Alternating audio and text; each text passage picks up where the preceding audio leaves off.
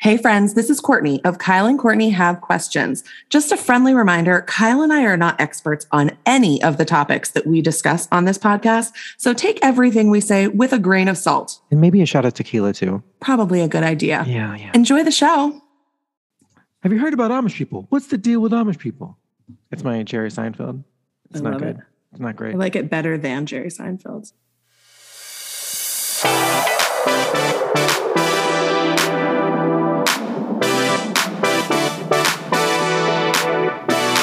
Hello. Yes, hello to you too. Thank you for joining us, Courtney. I know. Well, I don't know. I think my video froze because you were just sitting like this. And so I was like, you gonna count? I put my hand up to count, but I didn't start counting. I just stayed on one, so you had no idea what I was doing. Welcome to Kyle and Courtney Have Questions, mostly about how to podcast. Yeah. How do we do this? Someone tell us. Can we get a lesson somewhere? This is our podcast where we try to figure out what the F this world is all about. Each week we pick a topic we have questions about and we'll do a deep dive and hopefully we'll all learn something together along the way. She's 35 and thriving. It's Courtney Agnew. Happy birthday. Thank you. And he can rock a red lip like no one else. It is Kyle Russell. How are you, friend? I'm wonderful. Hello, birthday girl. Today's your actual birthday, right? It is my actual birthday, and I had to share it with all the moms in the world. That's ridiculous. I'm not a mom, so I didn't get all the attention. I mean, unless you count Stevie. I count Stevie. Dog mom. Okay, yeah. we'll go I with it. count myself as a mom to Oliver and Root and Bella, so. I love it. Happy Mother's Day to you, Kyle. Oh, same to you. Yay. So many warm, fuzzy feelings this evening. We're starting this podcast off right with positivity. I love it. And I light. love it. How was your weekend? My weekend was interesting. So I had planned to go visit my parents because it was my birthday and it was Mother's Day. They only live about 100 miles away. So I drove up. But last week, as you and maybe some of our listeners know, my dad had to last minute have surgery on his knee. Oh boy. So he had a knee replacement back in December. It was like the third knee replacement he's had on that knee. He's falling apart. But in January, they found that it was infected. So they had to redo everything and clean it out, do all this antibiotic treatment and everything. Went in for the 3-month follow-up. There was still infection. So they had to do it all over again. So he's got these like catheters in his leg that they have to inject antibiotics into. And it's a whole thing. Ooh. He hates being still. My mother is not a nurse for a reason. So we're just hoping that no one kills the other one. Like that's the goal. So. Right. I Godspeed to those two because your dad is a character. Oh, he 100% He's probably driving your is. mom crazy. Absolutely insane. And the anesthesia makes him really loopy. The last time he had surgery, he actually was like hallucinating.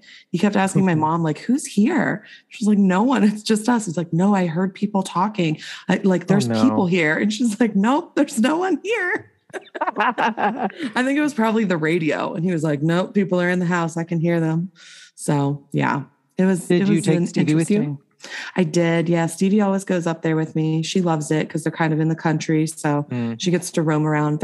Their property's like about an acre. So they've got a pretty good size yard. And she just goes out and wanders around, smells everything, watches bunnies, just lives her best life. Yeah. So. Well, you started saying roaming around, but I thought you were going to say running around. And I was like, no, you're lying. Stevie does not run around. Well, my mom she even mills asked, about at best. Yeah, my mom even asked me. She goes, "Does she run much?" And I was like, "No." She's like, "Yeah, I saw it. Like she kind of ran a little bit in their yard, but it was for like 10 feet, and then she stopped and was like panting, like, "Oh my god, what just happened?" She's 14. Like she's too old for that shit. She turned around and looked at you like, "That was a mistake, Mom.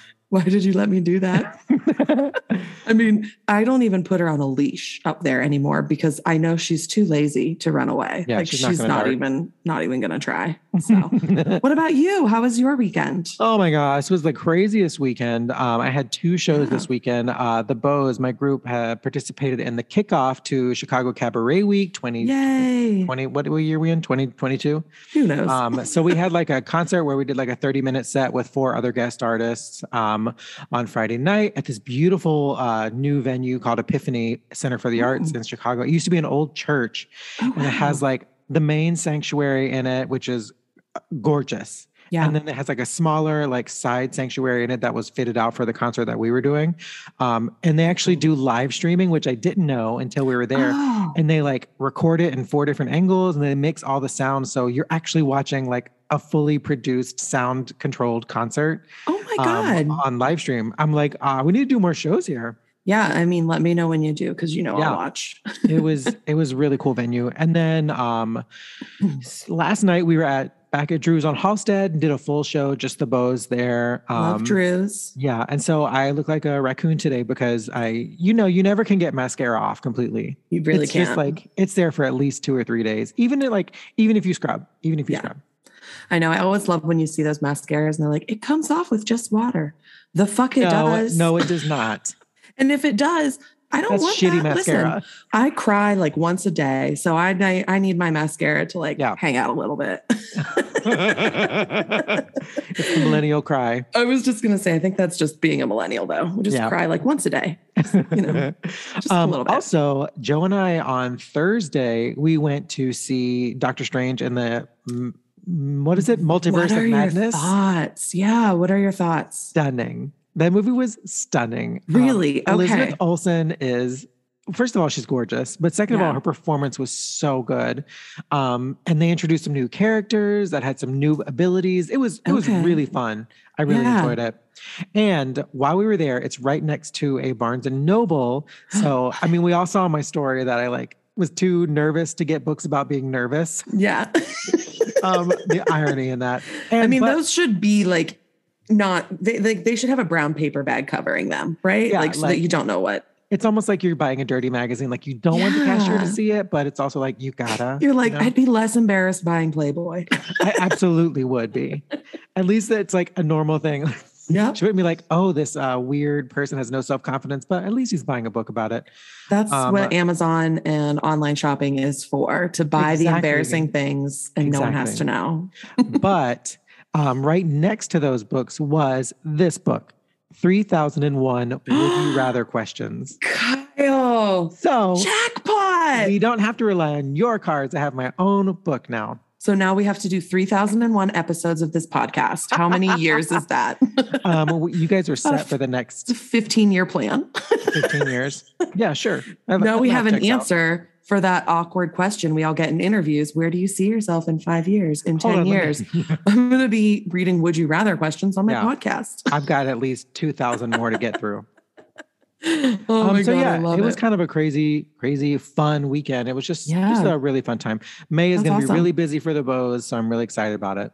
I love it. I'm so excited for you. You guys are amazing. Seriously, guys, if you are in Chicago ever, even if you don't live there, if you're visiting, go follow the Feathered Bows and find out if they have a show. I've been to 4 now? I just love it. 3? Yeah. I'm a groupie. A bunch of fools up there. Being crazy. They're the best. And singing really beautiful harmonies. Thank you. I appreciate that. It's such a good blend. Like you have all the musical theater, you've got current pop, I love it. It's so much fun. I actually did Cabaret last night from Cabaret. Yes. And it was fun. It was like it was a roaring ovation after that. Oh, I love to hear it. It was fun. Awesome. Cool. So without further ado, Courtney, what's our question today? What are we trying to figure out today? When we were recording one of our earlier episodes, the one about privacy, we kind of made a little joke about the Amish and how that doesn't apply to them because they don't use technology. And I kind of thought that would be an interesting topic because very few people know and understand a lot about the Amish, but the town where I grew up has a very large Amish population. And actually my best friend from high school, her family used to be Amish. No. And so I thought I'd do a little bit more digging and I would answer the question, what's the deal with Amish people? What is their deal? What is the deal? Mean, it goes beyond buggies and carts and churning butter for 45 minutes. What is the deal? WTF, Amish people. Now, what's going on? I have a little bit of experience with Amish people, so I'll chime in when we get to those points. Yes. But I have a little bit of experience myself. Ooh, can't wait to hear about it. Okay. So just to kind of start off, I have a little like intro background about the Amish, and some of this was stuff I really didn't know. I think we all know like the Amish are known for simple living and plain clothing. Mm-hmm. You know, they kind of adhere to like Christian pacifism, like they don't participate in the military or anything. And then obviously their unwillingness to adopt modern technology. I thought you were going to say, and obviously cheese. And obviously cheese and butter and baked goods. We'll get to all that. Don't worry. Yes. But I never realized the Amish movement can actually be traced back to the early 1500s in Switzerland. That's where it all begins. Really? Yeah. So that's we're when the so we're going back in time. We're going back in time. They're still there. We're going back to where they began. Yeah. And so that's kind of like where the first pieces of the puzzle start to appear. Okay. And then in the early 1700s, that's when the term Amish kind of became known. And it was actually used as a degrading term for the followers of Jacob Ammon. It's Amman is his last name. So they called his followers Amish. And it was just kind of like basically poking fun at them for their beliefs and for following this guy. And he was and so he was an Anabaptist leader in Switzerland. So that's kind of where this whole thing began. Yeah. And for anyone who doesn't know, Anabaptism is like a religious movement that includes groups like the Amish and the Mennonites, like those much more conservative groups. That's interesting. I mean, I guess I never really made the connection between like the Dutch speaking, like Switzerland, like all that area over there, and then how Dutch got over here. So that makes total sense. Yeah. Yeah. It's so crazy. And then, so in the mid 1700s, about 500 Amish people migrated to North America, and most of them settled around Lancaster County in Pennsylvania, which is what people commonly think of when they think about Amish people. It's Lancaster County. And yes, it is Lancaster, not Lancaster. We know you're an outsider when you say Lancaster. Yeah. And then go ahead. They just immigrated, like not like Lancaster County, Pennsylvania is easy to get to. Like surely they traveled on a boat. They didn't just fly into Lancaster County. Right. Yeah. Like, I don't think they had a while to get there. They're just like, we made it, guys. This is it. Yeah. And like, I don't know how they would have found their way to that particular area, like why they chose that area. Yes. But that's a good question all on its own. Like, how did people like figure out like, yep, this is the spot back in the day? Yeah. I've never understood that. Like, so I know there is a town near Pittsburgh. I believe it's called Donora. I always get it wrong, but I think it's Donora. And it has a very high percentage of Irish Americans, because a lot of Irish people settled there because it looked like Ireland to them. It's like big green rolling hills. And so to them, it was like, this kind of feels like home. Let's stay here. And so that's kind of, I wonder if that's maybe why they ended up in Lancaster, that it was like, well, this area is not inhabited and it feels familiar. Let's just stay here. I feel like it was definitely that, but I like to think of it, there's probably some like really pissy gay that was like, I'm not going, this is it. This is where I'm stopping. I am done. I'm not taking one more step. Jacariah, I'm staying here. I cannot sit in that wagon anymore. I'm going to have hemorrhoids. Yeah. Jacariah was like, guys, this is it. This is where we're staying. We're done. We're done. We have found Atlanta, Georgia. Oh, gosh. So continuing on into the 1800s, like more and more members of the Amish moved to North America and they established different factions. So like more progressive members broke off and became known as Amish Mennonite, but eventually kind of, became the Mennonite church. And so that was like approximately 2/3 of the people who moved here moved over into the Mennonite faction, which is much more, I hate to say liberal, but compared to the Amish. Yeah. No, they are for sure. So all the Mennonites are Amish, but not all Amish are Mennonite. Is that accurate? So they are technically two separate groups. So in this instance, a whole group of Amish came over. 2/3 of them were like, we're going to get a little more modern. And they became Mennonite. But then the remaining more conservative minded group established what is commonly called the Old Order Amish. And those are the ones that are that is what people think of when they think of Amish people. You're thinking of Old Order Amish. And even within the Old Order, there are subgroups. So there's like the Lancaster Amish in Pennsylvania. There is the Schwarzentruber Amish in Ohio, the Buchanan Amish in Iowa. And so I'll talk a little bit more about like how those groups work. But yeah, I mean, when you're thinking of like Amish people today, it is Old Order Amish. Gotcha. So what's interesting is that in Europe, there wasn't that same kind of division. And so like the entire Amish community in Switzerland eventually merged with the Mennonites. So like Amish people don't even really exist in Switzerland anymore.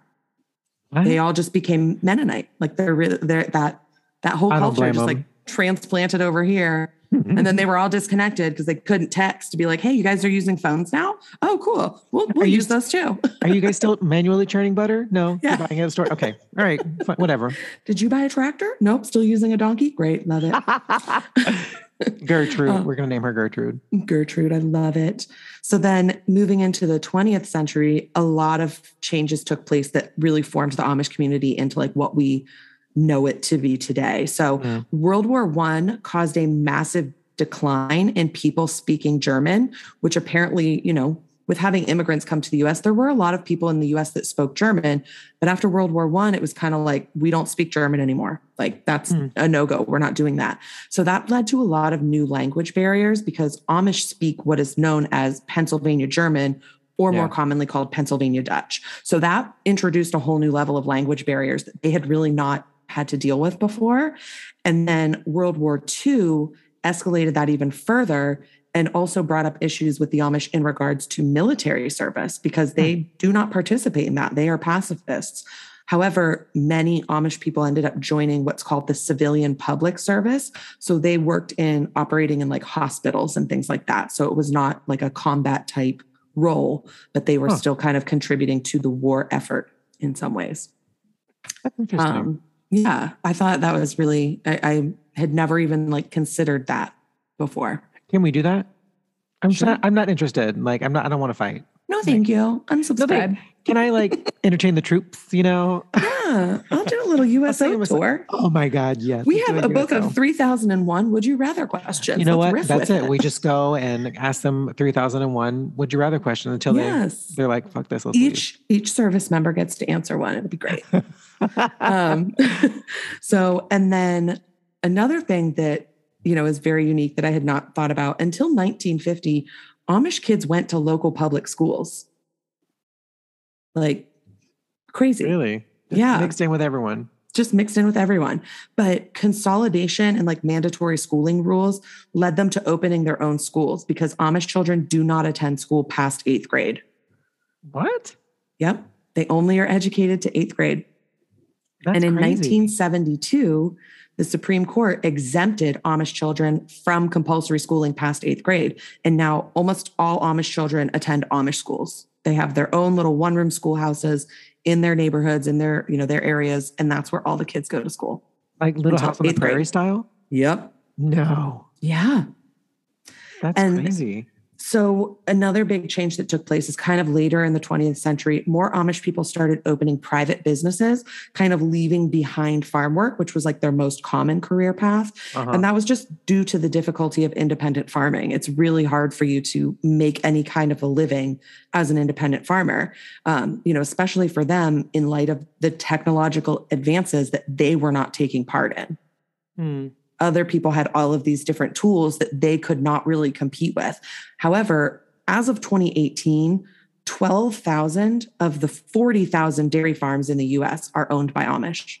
So now looking at the Amish today, it's actually difficult for us to gauge how many Amish there are because within the community, they're not actually counted until they've been baptized. Like when you ask or look at an Amish, what they refer to as like a congregation of their community, when they tell you how many members belong to it, that's only the people who have been baptized into the religion. So like kids are not included in that.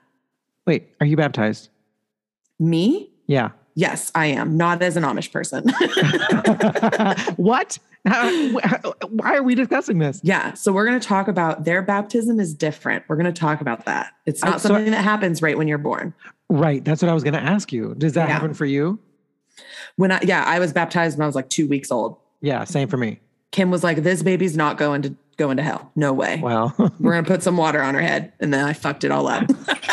Just put the plain old tap on her. She'll be fine. Yeah, it's fine. It's fine. But this number was insane to me. In 2010, it was estimated that there were 241,000 Amish people in the United States. As of June 2021, that number was 355,000. They're growing.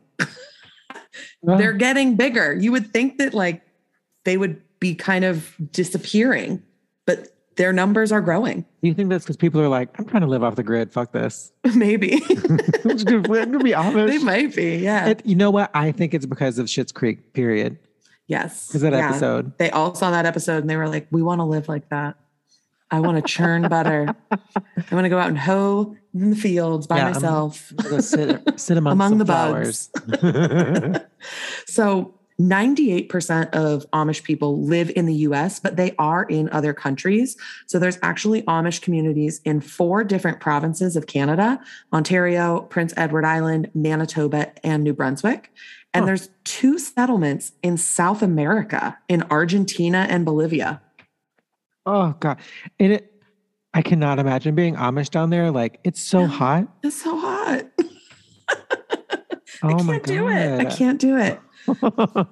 And here's another interesting thing. Since 1950, there have been 75 known seekers, is what they call them. Do you know what a seeker is?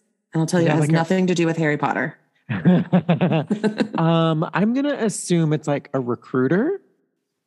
So it's actually someone who has absolutely no affiliation with the Amish that goes to the Amish and requests to join their community. Oh, that makes sense now that you say that. Yeah. And it says there have only ever been a few hundred people in history that have done that. Like, can you even imagine doing that?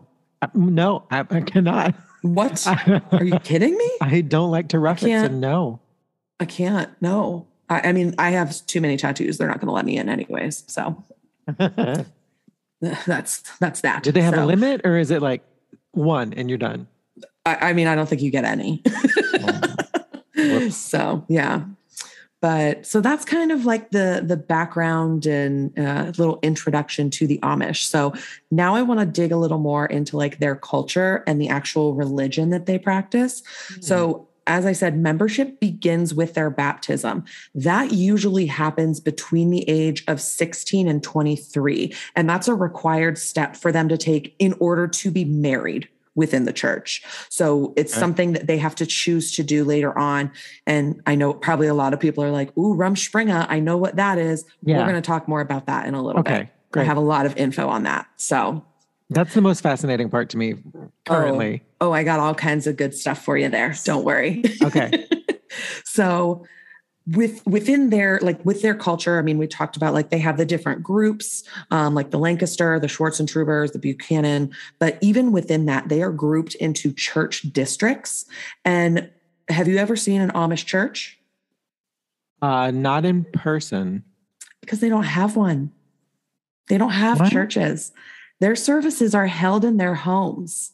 So there's usually about 20 to 40 families that belong to a particular church district, and they rotate. They have services at their homes every Sunday. So when I grew up going to church, we went to church, the church my mom grew up going to. It's in an Amish community. So we would drive through and you could look and be like, oh, it looks like the Millers are having service today because there's 50 buggies outside. Like they just go to someone's house and have a church service in their home.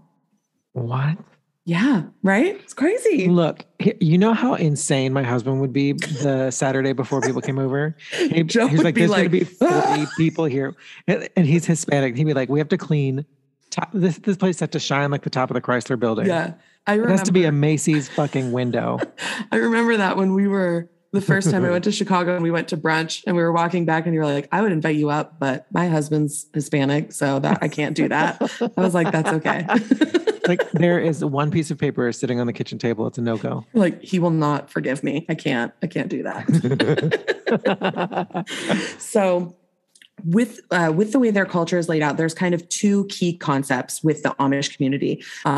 The big thing is like they very much reject vanity, pride, arrogance. Mm-hmm. They have a very high value on things like humility and composure and calmness. They often refer to it as letting be, which is essentially like kind of submission to Jesus, basically, but also just to the community. Like they very much follow the mindset of the greater good. It has to, like, you have to be thinking of the community, not of yourself. They very much reject individualism. Oh. So if someone, and so if someone does not abide by those expectations, they will then be expected to repent. And then if they don't, they're going to be excommunicated and could even be shunned. And we're going to come back to shunning as well a little bit later. So everyone's favorite topic, Rumspringa. What is Rumspringa, Kyle? What do you know of Rumspringa? Okay, so this is what I know about Rumspringa. It's a point, I don't know when it happens in their lives. I think it's somewhere around 16 years of age. But it's when the teens, they can leave the Amish community and experience like Western life or whatever outside Amish life experiences they want to do and just like live it up for an entire year and do whatever. And then they have to they decide whether they're going to rejoin the Amish community or not. That's my understanding of it.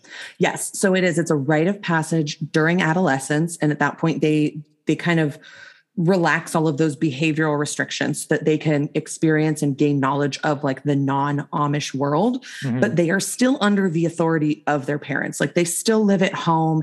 And this kind of varies a lot between different Amish groups. Some of them are much more relaxed than others. And so the literal translation of Rumspringa is jumping around, indicating that they are jumping from the Amish community to the secular world.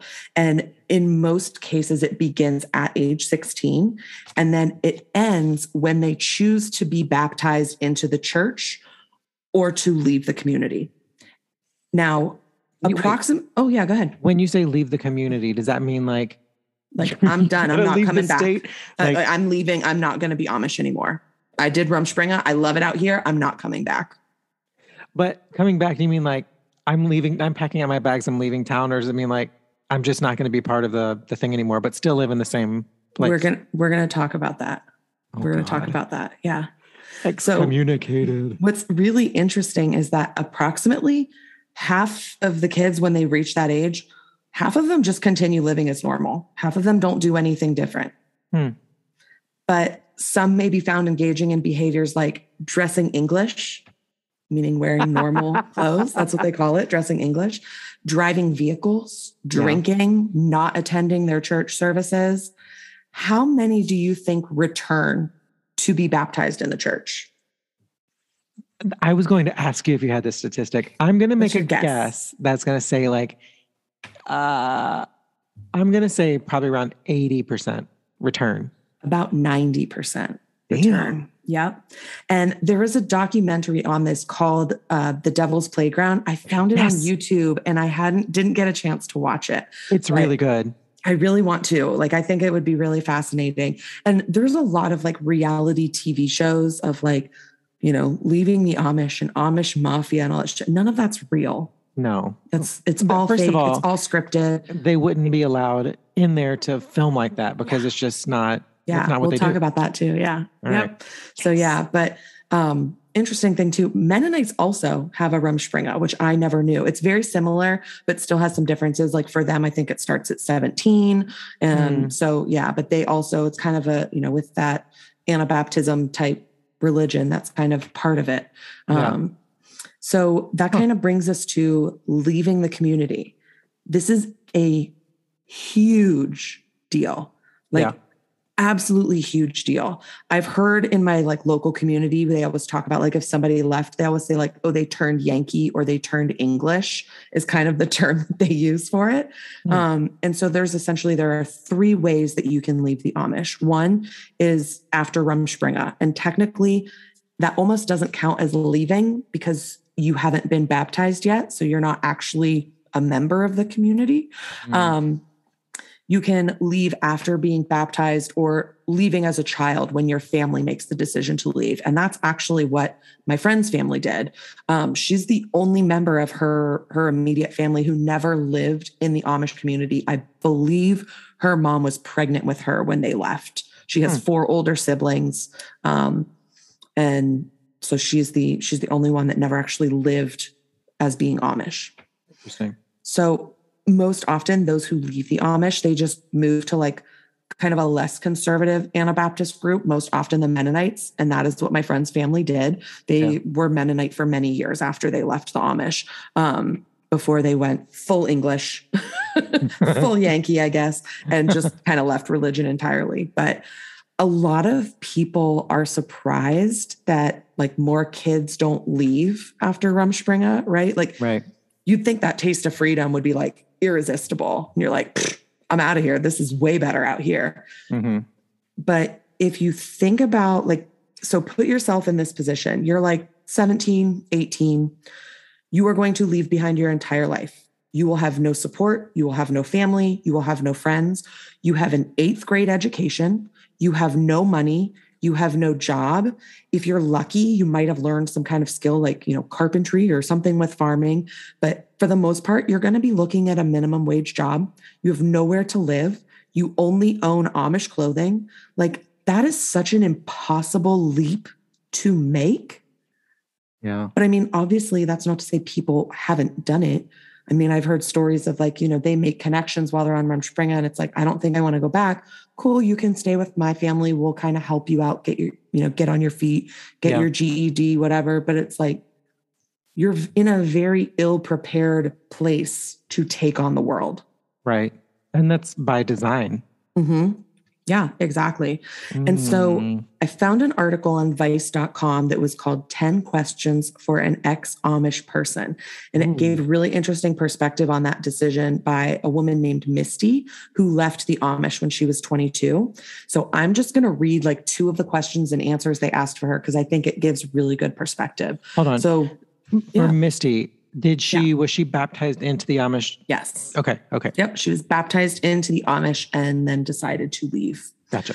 So the first question that I'm going to read was, what were some of the biggest hurdles when it came to leaving? Her answer was trying to block out the idea I'd go to hell. The Amish believe that if you are baptized into their church and then leave, you will 100% go to hell. When you have believed something your whole life, you can't just get over it in a few days. So even though I felt I was doing the right thing, there were moments when I was afraid and questioned myself. The biggest physical challenge was that I didn't know how to survive or act in the outside world. I didn't know how to get a job. I'd only had up to a 3rd grade education. It felt like I was teleported from the 19th century into the 21st. I put on a brave face, but in reality, I was terrified. Oh my God, what? How do you find the strength to do that? Like the courage that takes. What? My brain is boggled. Yeah. How do you only have up to a certain level of education? Like, I don't. Because because it's all about community. So once you reach that age, it's just like in like pioneer days. Once you reach that age, we need your help at home. We have work we need to do, and you're old enough now, you need to be doing it. So you're done with school. You're going to be at home working with us. Yeah, it's Little House on the Prairie shit, Kyle. Ew. That would terrify me, quite honestly. But it's insane. It boggles my mind that she got to 22 years of old with such like a limited knowledge of the world and education. Like, holy moly. It's crazy. So then the next question they asked her was, what confused you about the outside world and what was a pleasant surprise? Her response was, Almost everything on the outside seemed strange. For example, I had to learn to use deodorant. I found it very strange to brush something under my arms. I'd seen it before, but had never understood what it was. I thought it was some form of solid perfume. I also found it exhausting to pick out what clothes to wear every day. In strict Amish communities, right? In strict Amish communities, like where I'm from, you only have 2 work dresses, then a few church dresses in different colors. Everything also felt loud and scary. The electric lights hurt my eyes and I was constantly turning them off. I was even scared of the hairdryer at first because it made so much noise. I felt very overwhelmed for about 6 months. Everyone on the outside was kind and they encouraged me to embrace my talents and be myself, unlike in the Amish community where you're pressured to conform. I also really enjoyed going to different restaurants and trying different foods, but probably the most amazing thing about the outside world was running water, hot and cold. Oh my God. Like those tiny, tiny little conveniences that we completely take for granted and don't think twice about. Just completely changed her world. Courtney, I have a question for you. How many work dresses do you have? I don't have any. I have one. No, that's not true. I think I still have 2 dresses from my old job from when I would have to go to the office. I have an eating dress and that's about it. There you go. Everything there else you go. Everyone needs a good moo-moo, you know? I love an eating dress. Listen. So what was really interesting, this woman's story was somewhat unique. Her history with her family, her father had passed away, so her mother had remarried, and the stepfather was not keen on having these 2 daughters that weren't his. They ended up being sent to another district and put with other Amish families. Mm-hmm. She ended up living with the bishop or the leader of that community, and she alleged that he sexually abused her. And then she discovered that believed that he was also sexually abusing his 12-year-old daughter. No. She went to the police, which is not something the Amish do. You do not, we don't involve the outside world. We handle our problems here. And when she had no evidence and, no witnesses, they were like, we really can't do anything because she won't, the little girl won't talk to us. Nobody in the community will talk to us. We can't do anything. Here's the thing. Fuck that guy. Fuck that guy. Stab him. Yes. Just, for real. You know what? Just go for it. Yeah. You're going to take matters into your own hands and stab that motherfucker. Yeah. Stab him. I think it's a great idea. So she did leave after that. That was kind of the trigger for her to be like, I'm out. Peace. And she said she has had absolutely no contact with her mother and stepfather since that time. She and her sister do exchange letters about 3 times a year, but her sister is still in the Amish community. She's married and has children, and she, they don't really have much of a relationship, but she is willing to exchange letters with her 3 times a year. Wow. I can imagine. Right? So, go ahead. Something that you said about her experience is that she felt very overwhelmed in the outside world. Yeah. I can fully understand that. Once you've lived in such a quiet, understated life, being just let loose in the world that we have today, I can imagine being very what, who, where, what is that? Right? There's so much noise. And it was the thing with the hairdryer and the electric lights are too bright. Until she finds a vacuum. Right? Well, it's you would think oh, but you were on a farm, so you've heard machinery. No, they don't use it.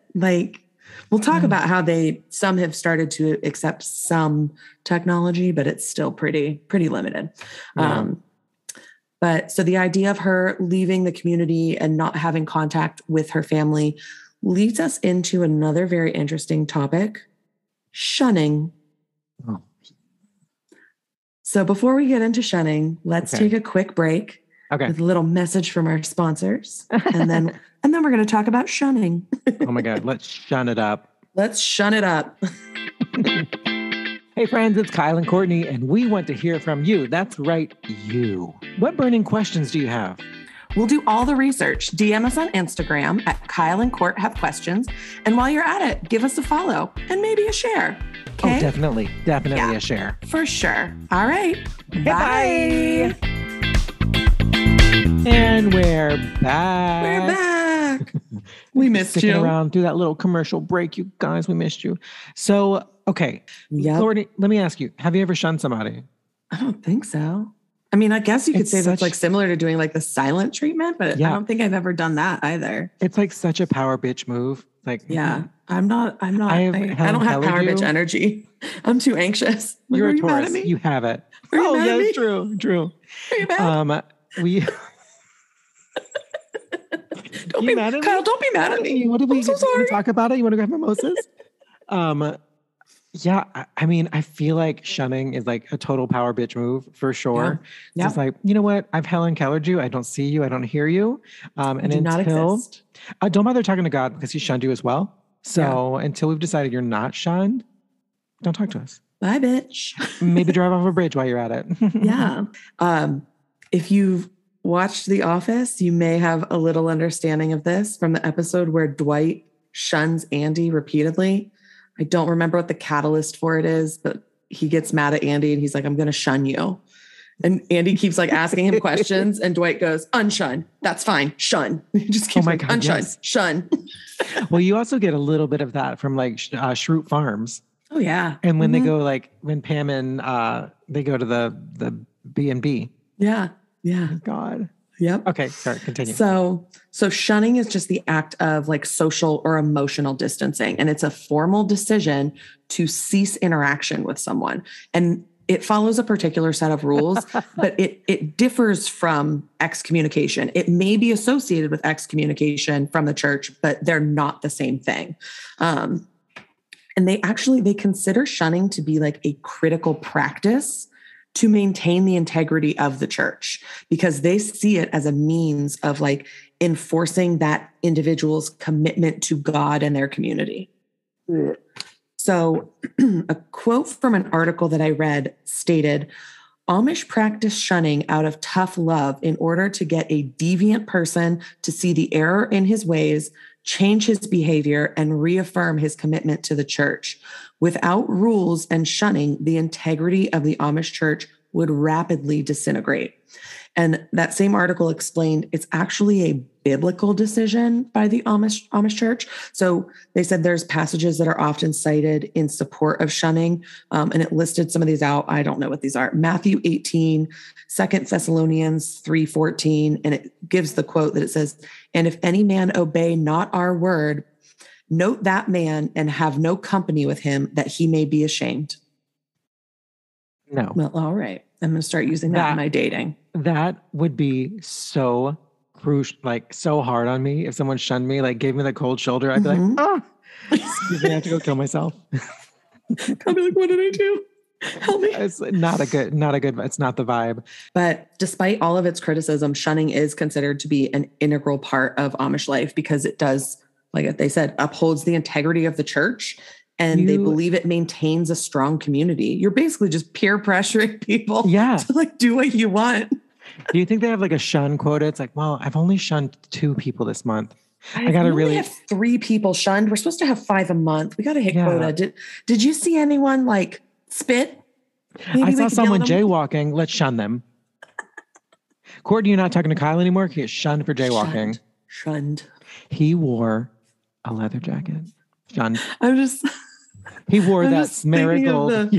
The lip sync that I did because Karen and Georgia told the story of Edward Gingrich, who was the first Amish man convicted of murder, which was in my hometown.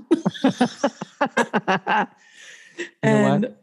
I'd kill someone too if I was Amish. Right. And they joke about like he was considered to be a rebel. And they were like, what's a rebel? And they're like, he put cinnamon on his oatmeal. He wore his hat askew. Like, I kicked a rock one time. He kicked a rock. And they told him to kick What makes you a rebel in the Amish community?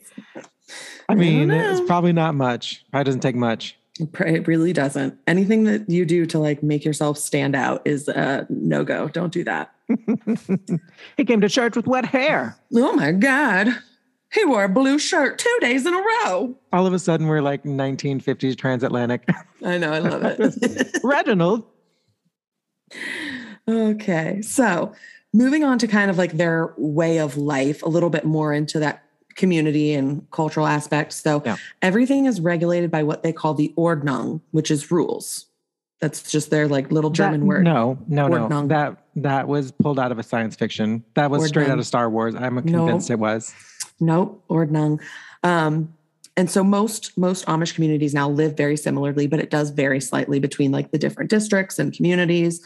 And it dictates all of their matters, like how they dress. Are there any permissible uses of technology? What religious duties do they have? Like what rules do they have regarding interacting with people outside of the community? An example that came to mind was from my hometown. The last Saturday of June, every year, the local Amish community where my grandma lives holds a giant auction. Like everyone in town knows it's like, are you going to the Amish auction? Are you going? Like I will, the last weekend of June, I will drive to my parents to go to the Amish auction on Saturday. And it's like, it's just a huge community event and they auction everything. And so like with that community, obviously their rules are a little more relaxed as far as interacting with the outside community. Also because their area is so rural, like for them to get to stores and stuff like that to do their shopping, we're talking 4-lane highways. They can't take their horse and buggy to go to Walmart. They can't get there safely. So people will volunteer. Like there are people who have like 15 passenger vans and they'll like, hey, on Saturday morning, we're going to the store. And like one person from each household gets in the car and they all go do their shopping. And we have the most offensive nickname for it. Oh my God. We call them, when you see that van full of Amish people, you say, oh, look, there's the Yoder toter. You don't know Yoder is a very common Amish last name. My ex's last name was Yoder. Yeah. I went to high school with girls who were named Yoder. Yeah. So but that's what we call it. Like, oh, it's the Yoder toter. And like we would, oh, well, Arden can't come to the picnic today because he's got to take the Amish into the store. Like, so it's like they do interact very much with the local community, but it takes a long time to get to that level. Like if I were there, they would not really address me because they don't know me very well, as opposed to my grandmother who's been their neighbor for 35 years. Right. Like, so it takes a long time for them to get to that point, but they do interact and they're very friendly. Like when I drive down to my grandma's, I pass a horse and buggy, we wave at each other. Like they always wave. Little kids always get excited. They start waving and jumping up and down and like, so they are friendly. It's not that they're unfriendly. They're just kind of more reserved, little standoffish at first. Yeah. So, and then again, like we talked about before, like they very much reject individualism. So everything is focused on the community and on family. Family is like the central part of their life. And I'm sure the Amish have very large families, especially those who farm, because they're creating laborers. They need the workforce. They have their own domestic supply of infants. Girl, I was shout out to Amy when Coney one of Barrett. us was going to say that. And then another big thing, obviously, that we're all familiar with is the clothing. What's interesting is that there is some symbolism to their clothing and their appearance. Really? So men wear solid color shirts, brimmed hats, dark suits. They grow beards to indicate marital status and humility. So they will not grow a beard unless they're married. So if you see a cute Amish boy without a beard, he's available, ladies. On that. My aunt used to tease me about that all the time. She'd be like, that one looks pretty cute. He doesn't have a beard. You go talk to him. And I was like, no. You could be wearing a bonnet by next week. Get in there. Hard pass. But one thing, they cannot have a mustache. Why? Because a mustache is considered to be a symbol of the military. And due to their pacifism, they cannot have anything that they identify as being affiliated with the military. So my first thought about that is Hitler, because the most recognizable mustache in history. Why can't you have a mustache? Because of Hitler. Let's blame Hitler. It's his mustache. If you think about it, like think of Amish people you've seen, they have that full beard, but never no hair on their top lip. That is always left bald. I wish you guys could see my face right now. It's like the meme with all the mathematics. Yeah, that's exactly what your face is right now. Yeah, that makes literal no sense. It's insane at all. If you're Amish and you're listening to this podcast, please please write in and tell us why no mustache. If you're Amish and you're listening to this podcast, maybe don't they're let on the Rum elders Spring now. know. They're going to shun you. Maybe they are out of it. Maybe they're on Rumspringa. I don't know. We're going to help you turn Yankee. Okay. We are here for you. I need someone with some insight to tell me about this no mustache thing. Yeah.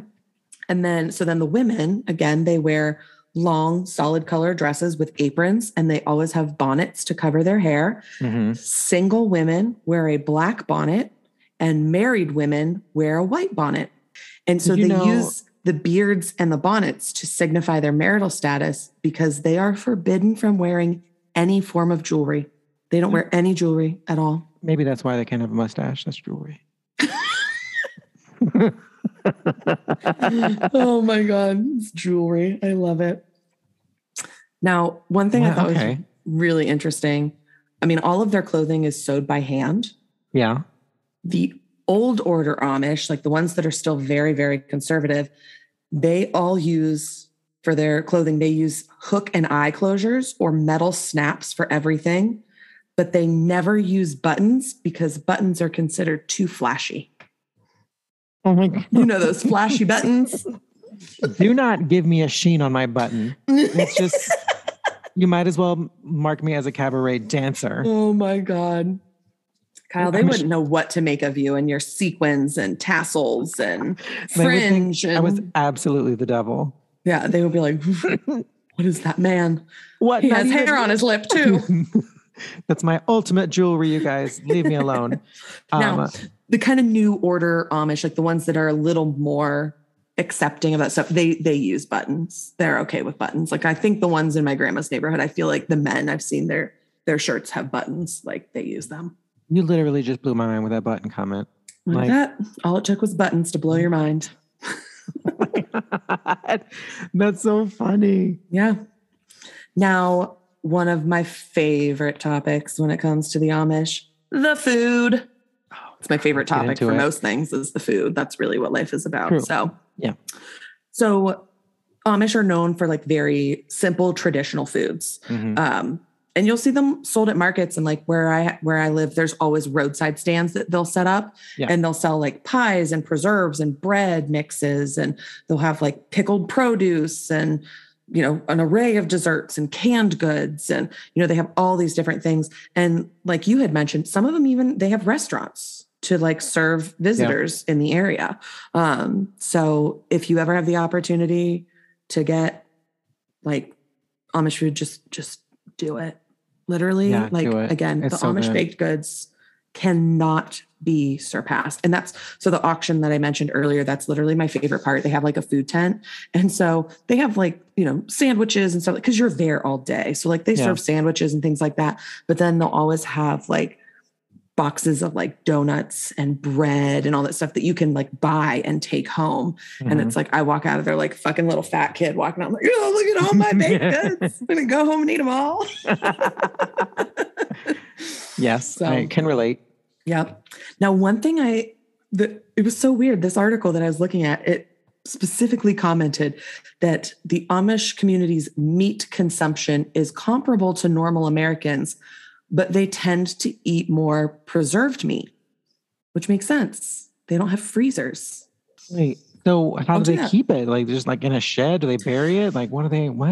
Yeah. So, I mean, depending on how you prepare it, like they may have a shed to like smoke meats and they have everything out there. Or if they do like salt curing, like a lot of times they'll have like in their basement, they have what used to always be called like a root cellar.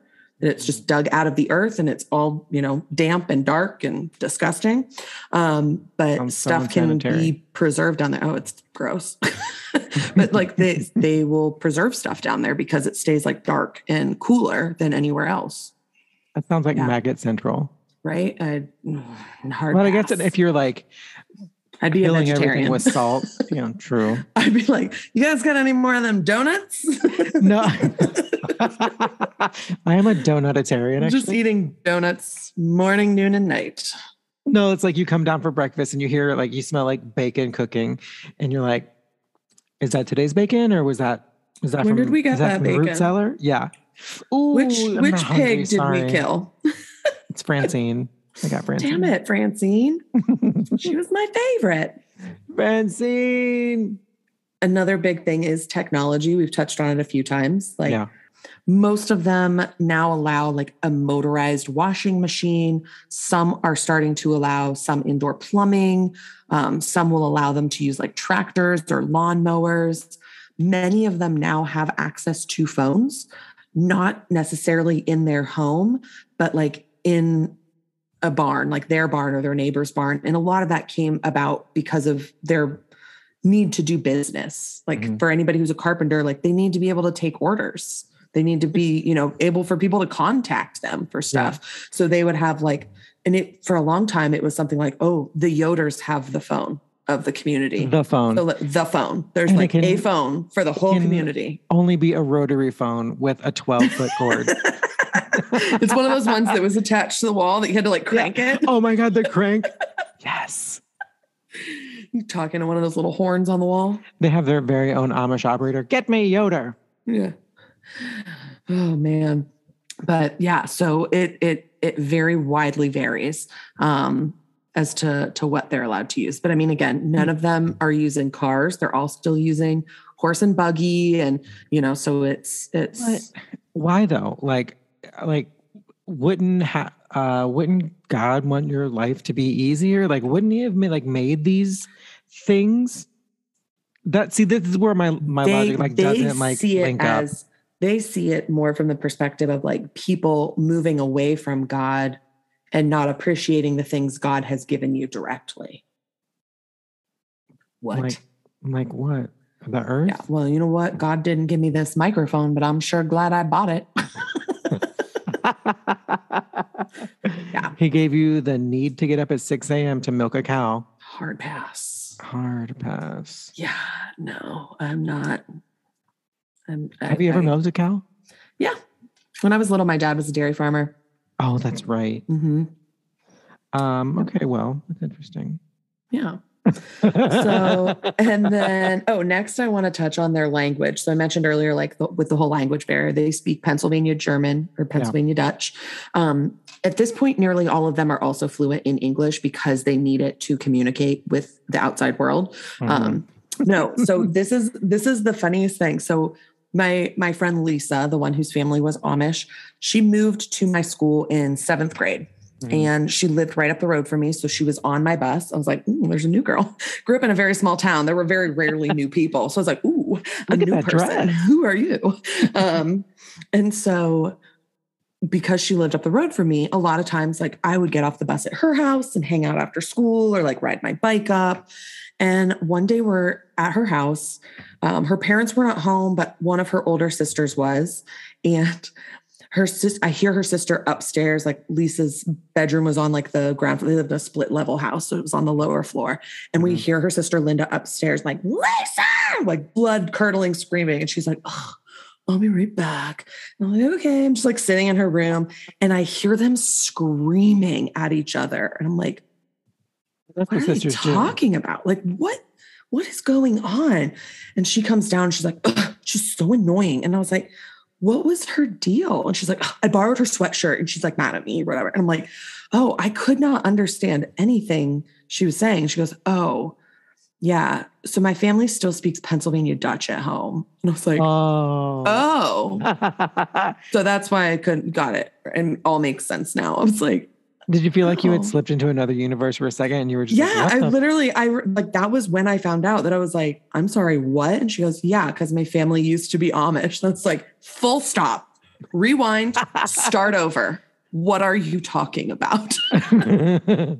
So yeah. Now, one thing that I found really interesting when I was doing this research is there's like a whole bunch of stuff specifically about like health and wellness in the Amish community. Okay. So since all of the Amish people, almost all of them, descend from like a few hundred people that moved here, there's a lot of recessive conditions that are more prevalent. One thing I think is really amazing about their community is they are unbelievably accepting of kids who are born with like any type of disorder, like a physical or mental disability. My mom worked with a lot of Amish kids that had autism and different things. And they're very welcoming and open to like adapting to kind of fit their needs. So it's like, if you have a child who's autistic, well, normally they'd be doing this chore, but that's a little too much for them. So they're going to do this chore that's a little bit easier, but still allows them to contribute.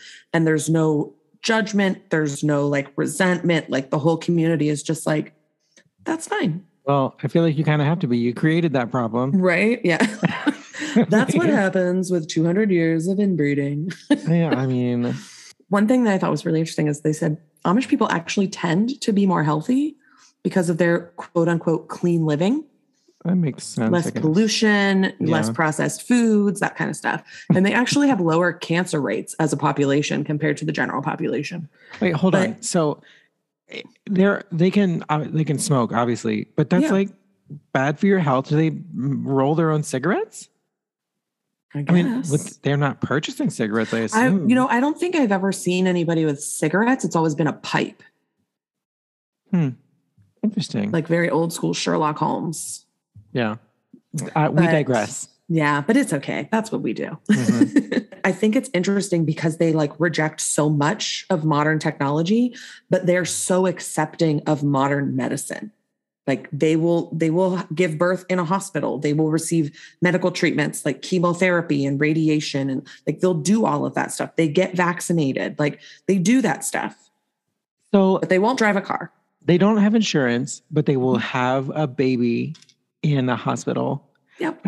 And the community pays for that $15,000 bill. Here's the thing. I think it's one of those things where like, because they're not billing your insurance, it's one of those things like when you go in and go to the doctor, if you tell them up front, like, I do not have insurance, they're like, oh, we have a low cost plan for people without insurance. Really? So kind of last thing to wrap that up, birth control, entirely forbidden, except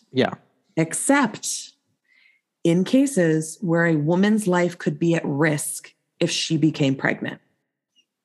So if the doctor says like, your body cannot handle another pregnancy, you will die, they will allow her to be put on birth control to prevent that from happening. I have so many thoughts about this. But with that, they cannot partake in anything, like they cannot do IVF. There will be no genetic testing done. Like all of that stuff. Nope, we're not doing any of it. But man, so they'll allow you to use birth control in the event that the mother is, her life is threatened. Mm-hmm. Wow. Yeah. I mean, that's how it should be, quite honestly. Right. And so, yeah. So that's what I have for you. So quickly, I'll just recap some references. I got a lot of information from Wikipedia, Vice.com, specifically that article, the 10 questions for an ex-Amish person. And then I got a bunch of information. I can't believe this is a website, AmishAmerica.com. Okay. They have tons of articles about why do the Amish practice shunning and what type of medical, stuff is used in the Amish community. I mean, there were tons of pages. So I pulled a bunch of stuff from there. Did they have anything about bloodletting? Is that still a thing in the Amish community? I didn't see anything about bloodletting. I don't think they do that. What about recipes? Was there a recipe section? There's not, but I mean, Lisa's mom makes the best baked goods. I could be like, hey, Martha, you want to hand me some Martha, some of course. You know what I think is probably the most scary costume at Halloween in the Amish community? What? A button. A giant button. That's what I know what I'm going as next year. I'm going as a big, flashy 4-hole button. Dress up as a button and I'm going to make it a sequined button to get really stand out. And then I'm just going to walk down the street in the Amish community. I'm going to polish it. I'm going to polish it so it shines so nice. It's going to be the shiniest button you've ever seen. Courtney, this was awesome. Thank you so much. It was fun. Feel like we learned a lot, especially about buttons. Especially about buttons. Okay. All right, Courtney, would you rather have snakes for hair or wheels for feet? Wheels for feet, because I'm fucking scared of snakes. You could run away from your own hair very fast. I mean, that would just be way more efficient. That's basically just like roller skates. What would be the advantage of having snakes for hair? I mean, I don't think there is. Would you be able to turn people to stone like Medusa? Would that be an accompanying feature? I think that would be the only way that it's acceptable. Can you imagine It your would hair have just to. moving at all times? Just Oh my God, no. Oh my God, no. I just like, kicked my desk. I hate that so much that I just came up with that. I think I would rather have wheels for feet as well. Be like burning these streets up like a motherfucker. Just going for it. I could get to McDonald's so quickly. Get all the chicken nuggets before anybody else gets there. Give me these chicken nuggets. You could go through the drive-thru. You could. You would be a vehicle. Technically, listen, I'm a motorcycle. Okay, I got 2 wheels. It's like those. What is it? Is it Progressive or something? Had those commercials where it was like the guy was a motorcycle, like a Centaur, but a motorcycle. Did you ever see those commercials? Would you classify as a 1-axle or a 2-axle? Probably a 1-axle. Yeah. Right. Yeah. It's if it's just on my normal feet, like if I have my normal legs, then yeah, it's 1-axle. You'd basically be on one of those little hoverboards. Just be like, or what if you like be like a Segway? What if your legs fused and became like a unicycle? No, that's upsetting. What happens when you fall over? But also, how could you pedal? I hate this question so much. All right, you guys, thank you so much for joining us this week for Kyle. So and much fun. Have questions. I hope you learned something about the Amish. If you are Amish, we love you. We love you. You did it. You're trying your hardest out there. You're doing it, Peter. You're doing it, Peter. I love that movie so much. So good. Anyway, we'll talk to you guys next time. Bye. Bye. Courtney, I remember what it was, what I was going to ask you. Okay. I'm scared. What are your thoughts on the term wienering? If someone said... If this is a verb, we need context. I saw this TikTok the other day and was like, I gave the girl a moderate wienering, and I was like, a wienering, and I sent this to you because I was so disturbed, but also could not stop laughing at this term, and I wanted to know your thoughts on it. How do you feel about the term wienering? Oh, I hate it so much. I've heard it's also terrible. I have upsetting. Also heard the term porked. No. Instead of saying like I fucked her, like I porked her. I've heard that before. No. You know what? Quite honestly, I would almost rather be wienered than porked. I think so too. Pork is so vulgar. Oh, it's so bad. You know what, Courtney? Well, I'll weenie you later. Goodbye. Listen, why are straight people? What's wrong with you? As a straight person, why are straight people? That's the whole question. Coming up next on Kyle and Courtney Have Questions, why are straight people? Are you going to handle that one? Because I don't have answers. I am not qualified to talk about straight people. Okay, goodbye. Bye.